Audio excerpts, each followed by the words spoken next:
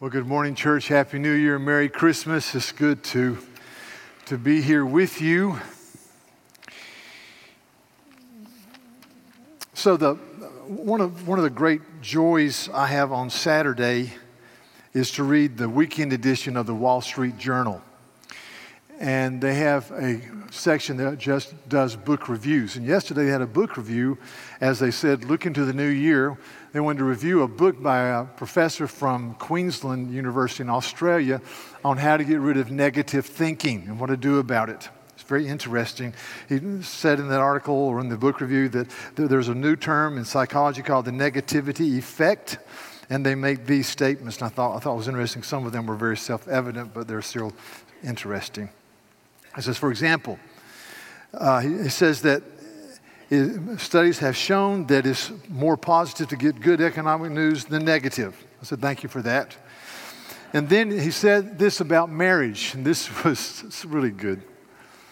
He says, by tracking couples over time, psychologists have found that the success of marriage depends mainly on the frequency of negative interactions and how people deal with negativity.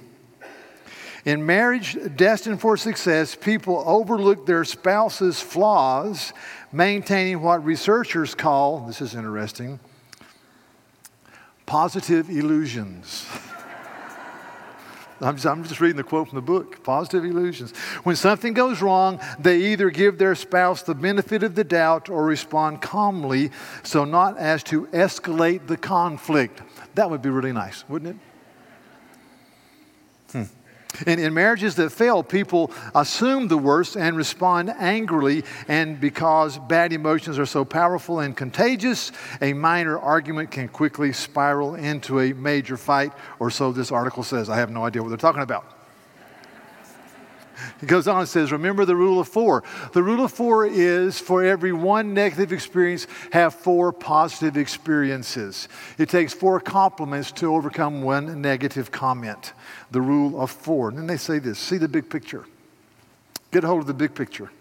Just about every measure of human welfare is improving except one, hope. The better life gets, the gloomier our worldview. International surveys, it's the rich, we find out, who sound the most pessimistic and the worst informed. The global rate of poverty has declined by 2/3 in recent decades, but most people in affluent countries think that it has remained steady or gotten worse. Crime has plummeted in the U.S., but most Americans think that it has risen because they see so much of it on their TV screens. Therefore, limit what you see and think positively. And I read that and I thought, well, this is pretty commonsensical stuff. And then I thought, but we have something so much better. And I'm going to tell you the so much better word this morning from the book of Isaiah. We're going to be in Isaiah chapter 40. I'm beginning a series of 4 or 5 messages on waiting upon the Lord.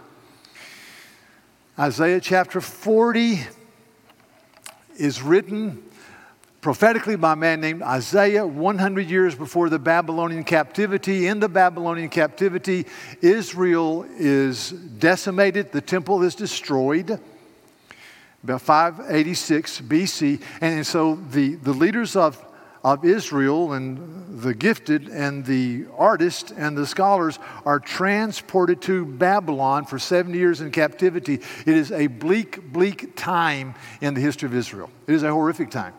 The death of hope.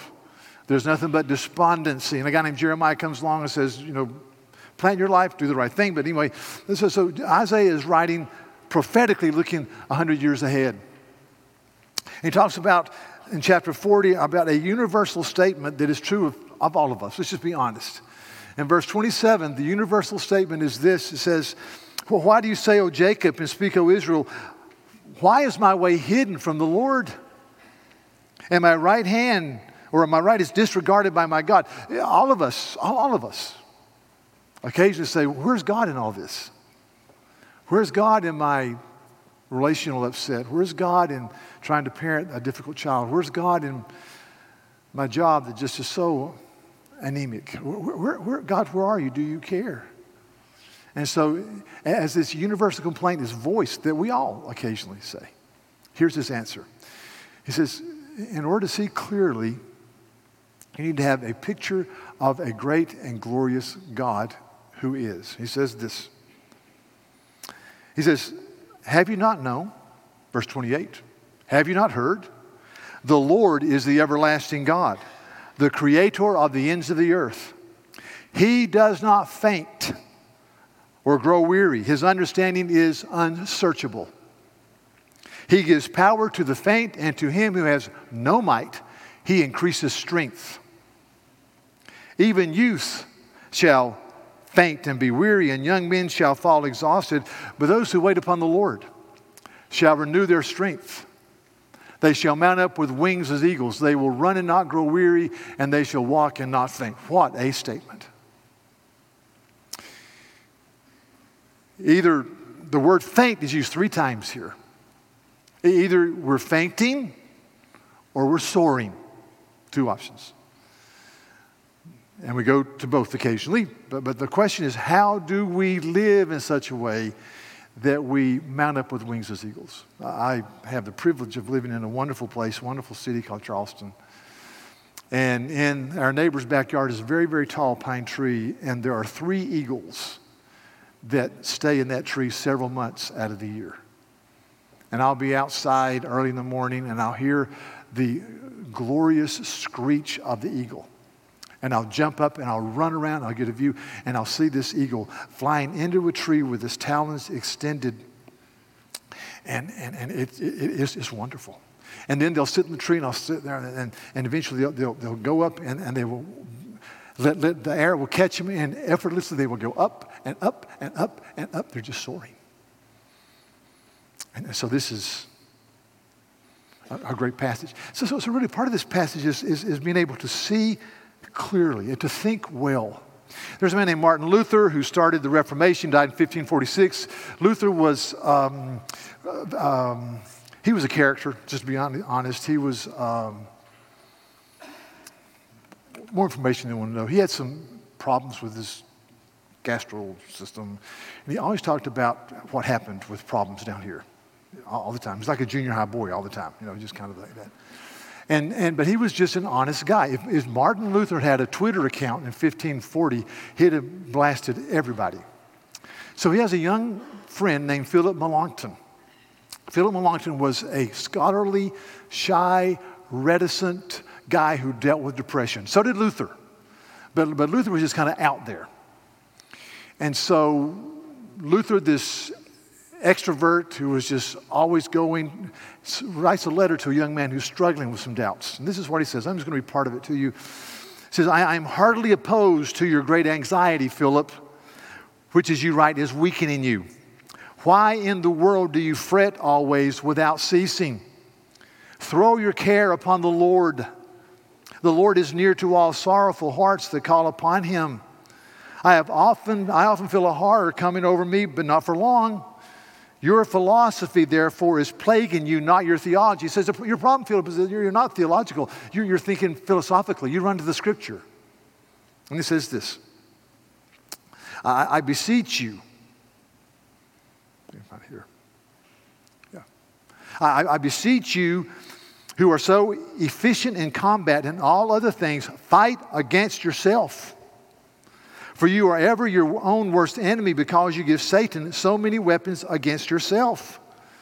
And he says this, and I thought this would be interesting. Somebody said this to me. Truly, I pray diligently for you, and it pains me that you suck anxiety into yourself like a blood leech. See what I'm saying? He's just kind of an honest guy. And make my prayer so powerless. I have more than I would ever have thought to possess. God can raise the dead. He can also preserve his cause. Even if it falls, when it is fallen, he can raise it up again. When it stands fast, he will make it prosper. So what he's saying is, Philip, run to the Scripture. Run to the reality of God. Run to the character of God. And that's what Isaiah is saying in our passage. Do you want strength for the journey? Do you want to see clearly? Then run to the character of God. We need to see clearly. There's a prayer in Ephesians chapter 1 where Paul prays this prayer for the church. These are believers now. He says, I pray that the eyes of your heart may be enlightened so that you may know the hope Okay? Hope to which he's called you, the riches of his glorious inheritance in the saints, the believers, and what is the immeasurable greatness of his power toward us who believe. See clearly. We need to see clearly. The most important thing that I will ever deal with from day to day is what I think about and contemplate when I think about the character and majesty of the triune God. So, last night, I'm an early to bed guy. I'm wired that way. I go to bed early. I get up real early. Late to me is 9 o'clock. 9 o'clock is just really late. Yeah. So I'm boring. I know I'm very boring. So last night, the kickoff wasn't until 8:20. And I really, to be honest, I struggled. So is it fair to stay up late knowing I'm preaching on Sunday? So tell me after the service. I made perfect sense. I'm doing just fine, okay? So I sat there and watched that game. And I almost went to bed in the first quarter. I said, this is ridiculous. But I hung in there. And it was, if you did see the game, it was a great game. I'm sitting there watching with my wife. Stop. A miracle. My wife does not stay up to watch especially sports. She just does not. When I meet guys who say, my wife loves to watch sports with me, I fall on my knees and kiss their feet. I said, you are blessed of men. In fact, my wife, I tell her this all the time, if she ever has trouble going to sleep, I get out of bed, I pick up a basketball and I start bouncing it. She's asleep in 10 seconds. It's better than any Ambien she'll ever take. Anyway, so she's watching the game. It's 23-21 Ohio State. 6 minutes to go, and my cable goes out. Thank you for that response. In the first hour, they started laughing. I said, this is not funny. This is a horror story. And so I'm sitting there, and I'm thinking, well, I have no technology gift at all in this whole body. Nothing. And so I'm turning it off, turn it back on. Turn it off, turn it back on. I said, what do I do? I call my son who's on the West Coast. I said, Zach, my cable's gone out. He starts laughing at me. He says, I can't believe this, Dad. And so finally, I turn off, turn on. I call my neighbor, or I text my neighbor, say, are you still awake? He says, because usually he's asleep at 5 o'clock. He goes, yeah, I run over there and I see the last minute, but I missed the winning touchdown, I missed the winning drive. But here's my point. The point of the story is this. I could not see when the cable was down. I couldn't see it. There are people here today who are not seeing. Believers, you've lost your perspective. You've lost your way. You're just not seeing clearly. And so this passage talks to us about how to see clearly.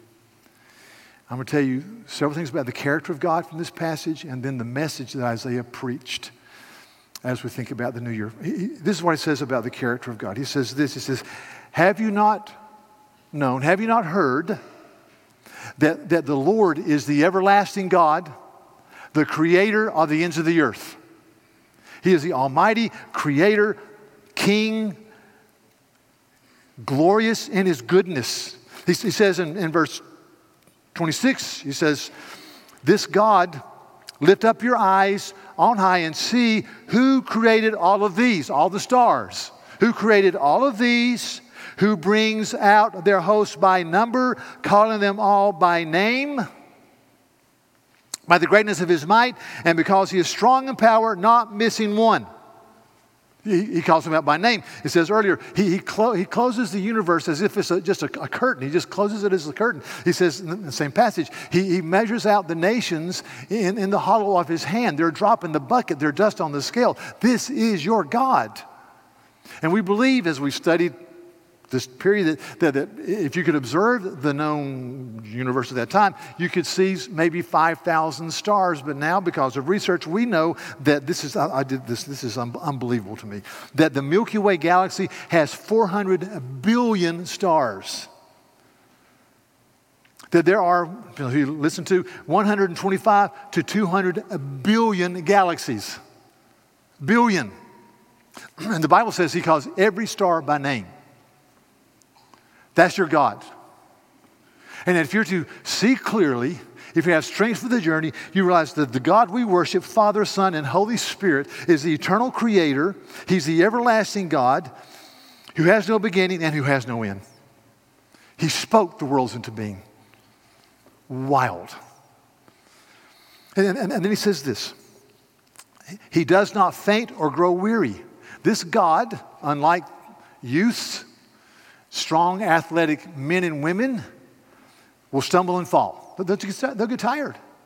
But this God does not faint or grow weary. In other words, he's all-powerful and he's unchanging. He says in verse 23 and 24, he says, he brings princes to nothing. He makes the rulers of the earth as emptiness. Scarcely are they planted, scarcely sown, scarcely has their stem taken root in the earth, when he blows on them and they wither, and the tempest carries them off like mere stubble. It says this God does not faint or grow weary. We do. He doesn't. Hebrews 13 in the New Testament, verse 8 says that Jesus Christ is the same yesterday, today, and forever. There was never a time when he was not. Wild. The third thing he says is his understanding is unsearchable. His understanding is beyond ultimate comprehension. I had a conversation with a young woman the other day, 23 years old. She's a good thinker. And she said, "Can I ask you a question?" Sure, ask a question. She says, "Do you believe that we will have perfect knowledge in heaven?" I said, "Yes, absolutely. But not exhaustive knowledge. We will never have exhaustive knowledge because the glorious character of the triune God is so grand. We will spend all of eternity grappling with the grandeur and the wonder and the majesty and the power of the living God." My opinion. His understanding, he's here, it is unsearchable. So it says three things about the character of God. He's the great creator God. He is unchanging. He doesn't faint or grow weary. And his understanding is unsearchable. See, the Bible is truth. It is true truth, but it's limited truth. This doesn't tell us everything about the character of God. This is just beginning to scrape the surface. It tells us everything we need to be saved, everything we need for life and godliness. But the character of God is so glorious. And as I look at this passage, I think, at this point, I would say, "Behold your God," next chapter. He doesn't do that. He says, this great, glorious creator God who has no beginning, who has no end, who is unsearchable and magnificent in his knowledge and wisdom, this great and glorious God, listen, he gives power to the faint. That's me. He gives power to the faint, and to him who has no might, he increases strength. And then the commentary. Even young people faint and are weary. Even young men fall exhausted. But those who wait upon the Lord look to him in trust and obedience. Those who wait upon the Lord shall renew their strength. You want your strength to be renewed? You want strength for the journey in 2020? Look to the Lord. Look to his word. They shall mount up with wings as eagles. They shall run and not grow weary. They shall walk and not faint. We serve a God who is Trinitarian, who's inviting and pursuing and empowering his people. Jesus says in Matthew 11, "Come to me, all you who are weary and heavy laden," or all of you who are fainting and weary, "and I will give you rest." Or you will mount up with wings as eagles. "Take my yoke upon you and learn from me, for I am humble and gentle of heart, and you'll find rest for your souls." The next few weeks, how to wait upon the Lord in 2020. How to be renewed. So now, the character of God and then his message. The message is the first few verses of Isaiah 40. He starts off like this. "Comfort, comfort my people, says your God. Speak tenderly to Jerusalem and cry to her, your warfare is ended, your sins are pardoned, and you receive from the Lord's hand double for anything you've ever done in blessings. Comfort. The word of comfort here, that means you're able to breathe again. You felt pressure and oppressed. You can't breathe. He says, breathe again. Breathe again. And then speak tenderly to the people and say to them, warfare is over. Sins are forgiven. The blessings are coming. And the question is, how? And Isaiah answers that later in Isaiah 53. Because the Messiah is coming. The King is coming. Isaiah chapter 53, verse 4, He has borne our griefs and carried our sorrows, yet we esteemed Him smitten of God and afflicted. But He was pierced for our transgressions, crushed for our iniquities. Upon Him was the chastisement that brought us peace. He took on our sin, your sin, so that you could have peace with the living God. By His wounds we are healed. Behold the cross. All we like sheep have gone astray. We've turned everyone to his own way, and the Lord has laid on Him my sin, your sin. Speak comfort. Speak tenderly. And then he says here, you cry out 3 different things.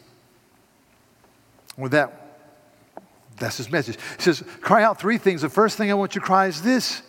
He says, cry out to the people. Verse 3, that a voice cries in the wilderness, prepare the way of the Lord, make straight in the desert a highway for our God. Every valley shall be lifted up, and every mountain shall be made low. The uneven ground shall become level, and the rough places plain, and the glory of the Lord shall be revealed. In other words, Messiah's coming, therefore, you, His people, repent. Prepare the way of the Lord. Make straight paths for the Lord. Get obstacles out of the way. Lift up the valleys. Bring down the mountains. Make it a broad plain. And so I read this and I say to myself, am I a repenting man? Which means you turn from sin and you run to the sweetness of Christ. And I personally believe that we live in a time when it's easy to wink at sins that can destroy us. Whether it's envy or gossip or an unforgiving spirit, lust, runaway purchasing, consumerism, destroy. Because they keep us from seeing the beauty of Jesus. There was a man named Evan Roberts who was a Bible student at a college in Wales in 1804, 1805, and he went to his principal and he said, I just feel that I need to go back to my home church and preach. And the principal said, well, go preach. And so he went back and he preached one night, and there were 8 people there, and he preached the next night, and there were 30, and then people started coming in. And they had something called the Revival in Wales in 1904 to 1905. Tens of thousands of people came to faith in Christ. And Evan Roberts went all over the country, and he preached this message. He had 4 points. Very simple. Same message everywhere he went. 4 points. Number 1 was this: confess any known sin to God and put away wrong done to others. Get rid of your sin. Now, number 2, put away any doubtful habits. He says all of us at times can be surrounded by doubtful habits. We're not sure if they're impeding us, but we think they might. He says, get rid of those things. Just get rid of them. Number 3, obey the Holy Spirit promptly as you read the Bible. In other words, this is a living book. This isn't just a devotional exercise, reading something like you'd read, a nice... This is God's Word. The Spirit takes it and applies it to our heart. Number 4, openly confess Christ as your Savior to your culture. Simple. But the first point, confess sin. Think of James 5, confess your sins one to another so that you can be healed. So the first cry here is cry, repent. Repent because the glory of the Lord is going to be revealed. Brothers and sisters, we repent because the glory of the Lord has been revealed in Jesus. And you want to get rid of anything that keeps you from seeing Him. Well, that's true. I need to hear that. And then secondly, the next cry is you cry out this. Verse 6, cry out. Why shall I cry, Isaiah says. And he says, cry this, all flesh is grass. And all its beauty is like the flower of the field. The grass withers, the flower fades. When the breath of the Lord blows on it, surely the people are grass. The grass withers, the flower fades, but the word of our God will stand forever. He says these things are not permanent. God's truth is. We live in a culture where we need to say to each other, life is fast. There are some people here who are at the very height of their physical abilities. You're strong, you're athletic, you're thinking well. Others of us are not. If there's one thing you can count on is this: life is fast. Life is fast. And the beauty will fade. I was out the other day Christmas shopping, and there was a man behind me with two little girls, and they were telling him, Daddy, Daddy, Daddy, probably 7 and 9 years old, and they were laughing, and it was just a sweet, I love standing in line and listening to them. Maybe I shouldn't have said this, but I turned to him and said, Sir, your daughters are lovely. I said, can I give you one word of advice? He said, sure. He says, drink up every minute you can with them right now. He says, my little girl is 31, and yesterday she was 8. Boom. Life is fast. And it's like the grass of the field. Beautiful in the morning. The sun comes out, slowly goes down, and the wind blows it away. But the word of the Lord stands forever. So these things are not lasting. They're not lasting. Life is fast. God's truth does. See, if I'm going to flourish in 2020, if I'm going to experience soaring renewal like the eagle, I've got to say, these things don't last, but this really does. The other day, I came into a room, and my wife had a TV show on. I only saw the last 5 minutes. I haven't really seen the TV show that much. It's called The Good Doctor. I think it's on ABC. But anyway, in this particular episode, there was a surgical resident, a woman whose mother had died.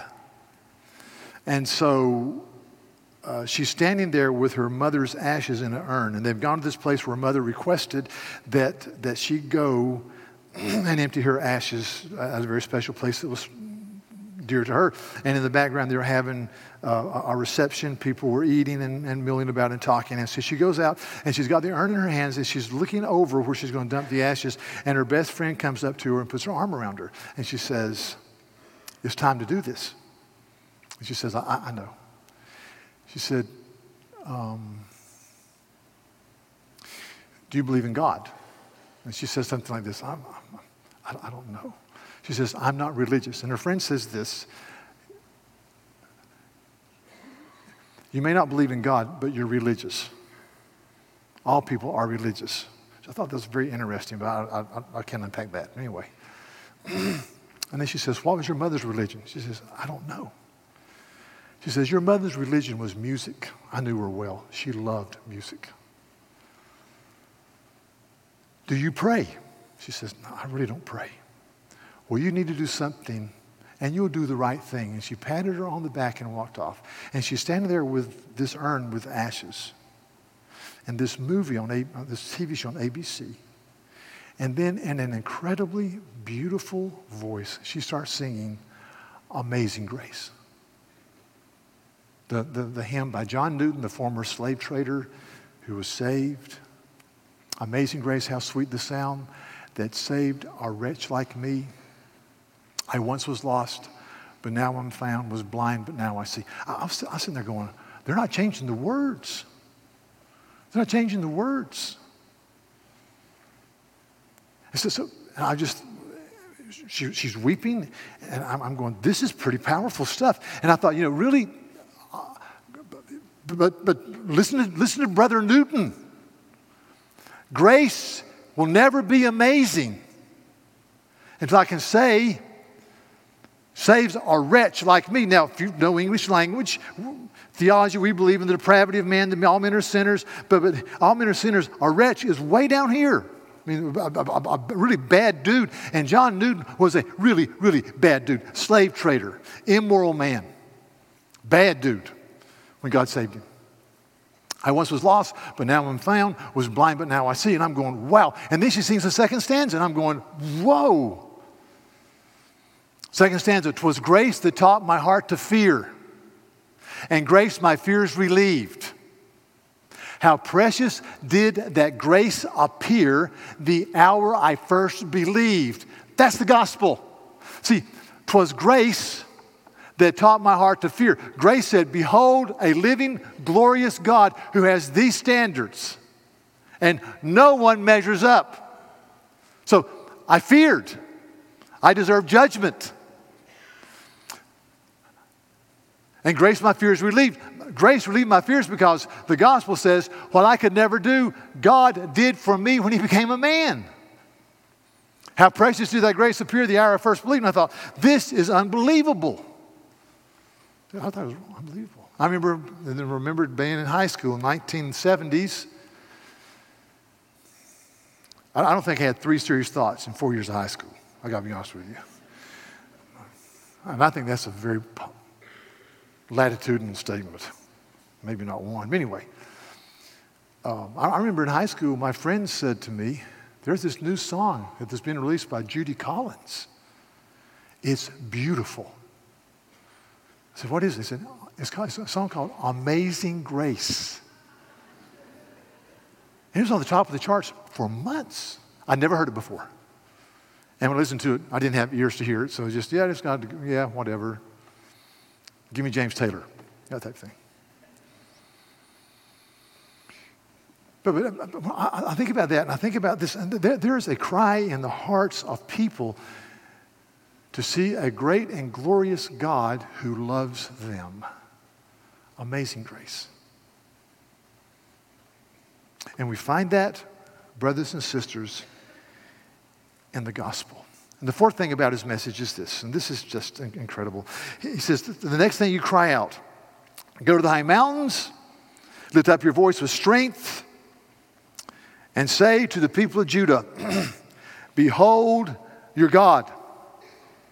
Behold, the Lord God, verse 10, comes with might, and his arm rules for him. Behold, his reward is with him, and his recompense goes before him. God is powerful and glorious and almighty. But then listen to verse 11. He will tend his flock like a shepherd. He will gather the lambs in his arms. He will carry them in his bosom and gently lead those that are with young. Yes, God is almighty and all-powerful. Creator God, has no beginning and who has no end. And in the fullness of time, this almighty, glorious, powerful God became a man and lived a perfect life and died on the cross for our sins and rose victorious over death and ascended into heaven, and he's poured out the Holy Spirit, and this Savior tends his flock like a shepherd. He gathers the lambs in his arms. He carries them in his bosom. He gently leads us. This is an amazing passage. Do you want strength for the journey? Do you want to see clearly?